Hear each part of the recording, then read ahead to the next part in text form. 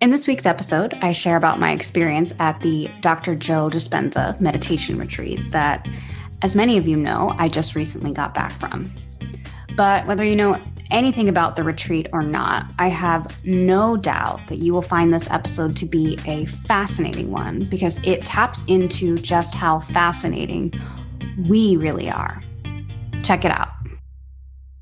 For starters, it is a 7-day meditation retreat. So right off the bat, unless you are someone who already meditates for long periods of time on a regular basis, getting into the swing of meditating for hours a day, every day, it's really an adjustment in and of itself. And one that I know for me required a continual willingness to get past my mind just over and over and over again, because these were not 15 or 20-minute meditations. These were, in some cases, hours long meditations. My wife and I developed a joke between us that, Dr. Joe is constantly gaslighting us about how long the meditations are going to be because he didn't want to psych us out. And so he would just be like, all right, 2 songs. Can you give me 2 songs? And then there would be 2 songs followed by 2 hours. And, I'm kidding about the gaslighting part. Dr. Joe has potentially become one of my favorite people on the entire planet after this week. But truly, Dr. Joe understands, and, I think anybody who's gone through the retreat, including myself, also understands the level of commitment required and the amount of willingness to your own transformation, to the continued transformation that's really required to get through some of the more challenging moments.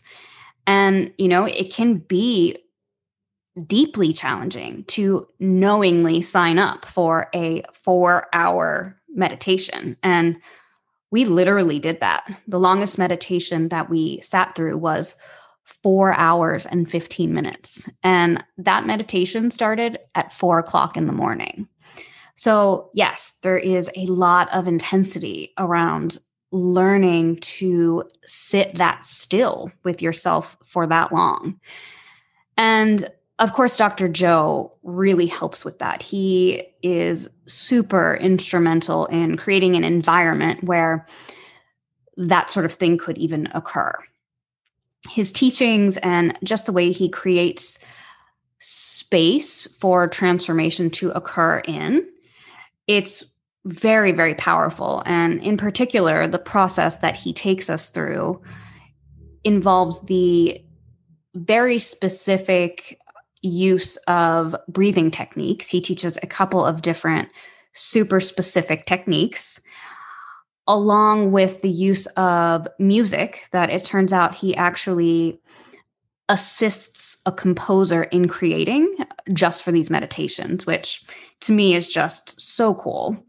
And then the third piece is he uses his own voice. So it's a guided meditation, but he's manipulating his voice to facilitate us getting into a trance-like state where it becomes much easier to create change from, both to the mind and body, because we're able to kind of bypass the conscious mind and bypass the known self. But all to say, there is some serious fortitude required to get beyond some of the more difficult moments. The people that I was sitting nearest to at one of the 4 a.m. meditations, I opened my eyes at some point during the meditation, which theoretically that should not have been happening, but my back was hurting and I was just struggling to get past my mind because all I could think about was just how uncomfortable I was. And so I looked over to my right and I saw that those people had actually left. They left the room. And, there's absolutely no shame in that. I think, everybody has to go at their own pace and do what's right for them. But I mention this to really just highlight the fact that you have to be so willing to really get past some shit to get to the benefits, including realizing that sometimes the win is just simply that you got through it, that you didn't quit, even when your back is hurting, even when your mind will not shut up. And, even when you see the people next to you leave and your brain starts convincing you that, well, if they left, I can probably leave too. But okay, enough about the challenges, because there's ultimately so much more than that and so many moments that absolutely made all of those challenges so very worth it. I mean, more than worth it. So let's talk a little bit about some of that really amazing stuff, including how I cleared out so much stored emotion and stuck energy that I didn't even realize I had inside of me.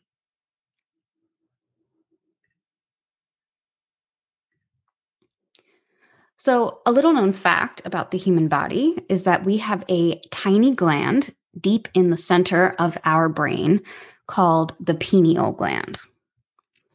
The pineal gland is an access point for us to tune into higher dimensions of time and space, to really become transcendent beings.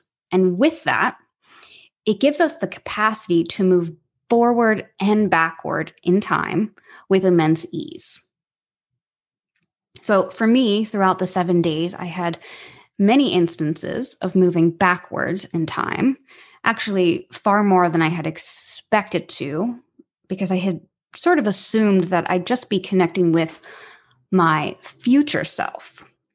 However, one of my main takeaways from this retreat is really a enhanced understanding of time as a nonlinear thing. Time is not what we think of it to be when we're existing in 3D reality, the reality that we walk around in every day. When we access the quantum field or a 5-dimensional reality, past, present, and future, they all exist simultaneously.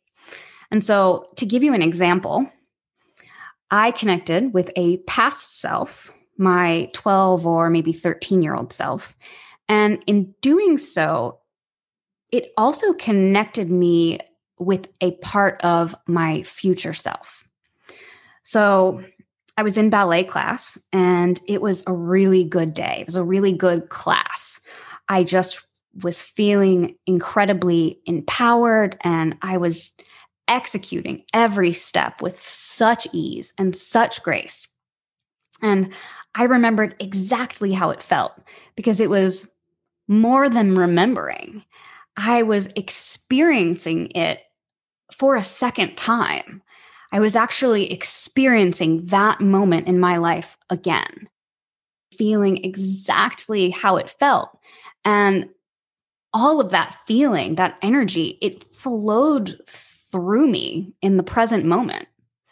And in doing that, somehow, I don't really even know how, somehow it offered fuel to my future self, that empowerment, that true love of what I was doing, and that fiery feeling that I felt in my soul that was guiding me as I was creating, in that instance, ballet, in this instance, other things.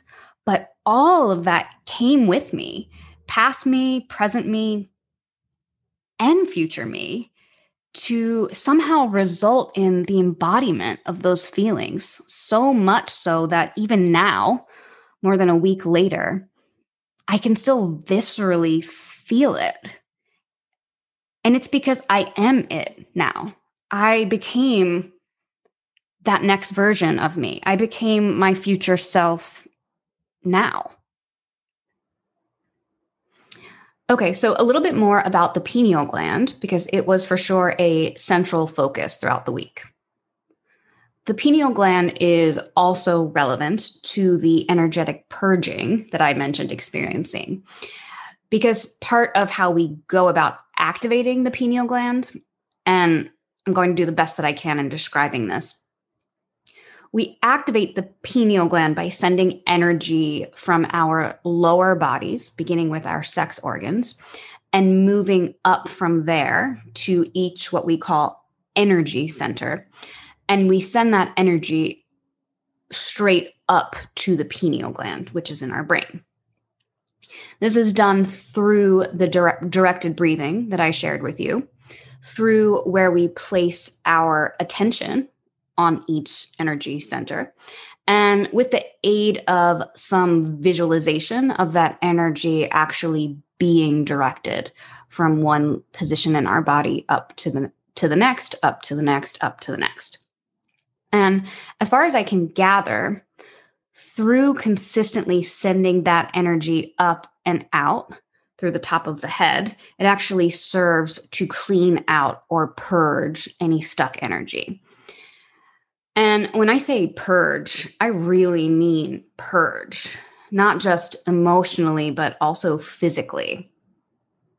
So to give you a sense, by day 4, I had developed several ulcers inside of my mouth, something that is not at all typical for me. And as far as I can tell, can really only be attributed to what my body was clearing out. And then on the emotional side, I was able to observe in so many moments emotion rising up in me that was not attached to any particular thought, because I mainly wasn't really thinking. The emotion would just sort of come. It would just come in waves. And as it did, it was really just abundantly clear that all there was to do was to simply just allow it to come out of me. So allowing myself to cry in moments that I needed to, noticing as anger even would rise up in me, and just allowing it to show up, allowing it to be, and then eventually watching as it passed. In some other moments, it was also about actually allowing my body to move and almost shake, which is just kind of what felt right. It felt almost necessary because so much energy was moving. It was like my body needed to move with it to help it along. And then there's what happened on the other side of all of that purging. So every day of the retreat was totally immersive. We'd start no later than 6:30 in the morning, depending on the day. And then we'd go all day with some breaks, interspersed throughout, but we wouldn't stop until about 7:30 in the evening. And there's just something about being engaged all day like that. By the afternoons, for me at least, there was just this felt awareness that we had long since left behind whatever our baseline frequencies were, however we were used to existing throughout the course of the day. It was just abundantly clear that that was no longer our resting state. That was no longer the state of being that we were coming from. And so one afternoon in particular, I think it might have been day 5, we did a walking meditation on the beach where you actually slip into trance while actively moving your body while walking. And my understanding is that Dr. Joe does this as a way of helping us to start to integrate out in the world what we've been experiencing all week with our eyes closed. And it was truly an integrative experience in, honestly, a way that far surpassed anything that I could have anticipated. During that meditation, I quite literally, I walked my way right into a state of consciousness that I have never in my life experienced before. In fact, the state I was in was exactly that. It was pure consciousness. And with that, it was pure love, which it turns out is our truest state of all. I felt so much love that the only part of my body that stood out to me in any kind of a notable way was just my chest and how absolutely big my heart felt. I was also acutely aware that I was connected to not just every person, but to everything. I felt like the entire universe was somehow within me and me within it. It was truly a state of bliss. All right. Well, hopefully I didn't lose you on that piece, because you guys know I don't show up with a bunch of woo-woo stuff. And ultimately, I'm just trying to describe it in the most accurate way that I can. And that experience is truly one that will have changed me, I believe, for the rest of my life. It was that powerful, that impactful. And speaking of that, at the end of that meditation, I walked back to find my wife and a friend that we'd made. And as I walked up, they both looked at me right away and said, "Oh my God, you look different. Something happened to you, didn't it?" And I just shook my head to say yes, because I could not get any words out. I just felt so high on that experience that all I could do was just smile and feel and enjoy it as much as I could. And as an aside, what was really noteworthy too was that for the rest of that day, wherever we went, I noticed that people were looking over at me.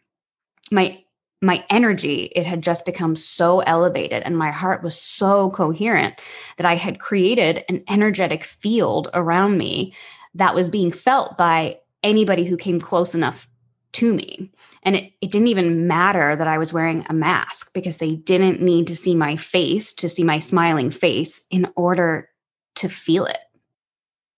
So there you have it. These are the parts of my experience that I was able to put words to.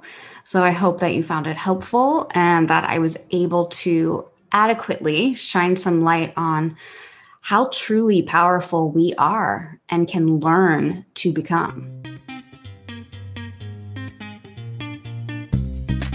This is the Your New Frequency podcast with Christina Furia. Thank you for listening.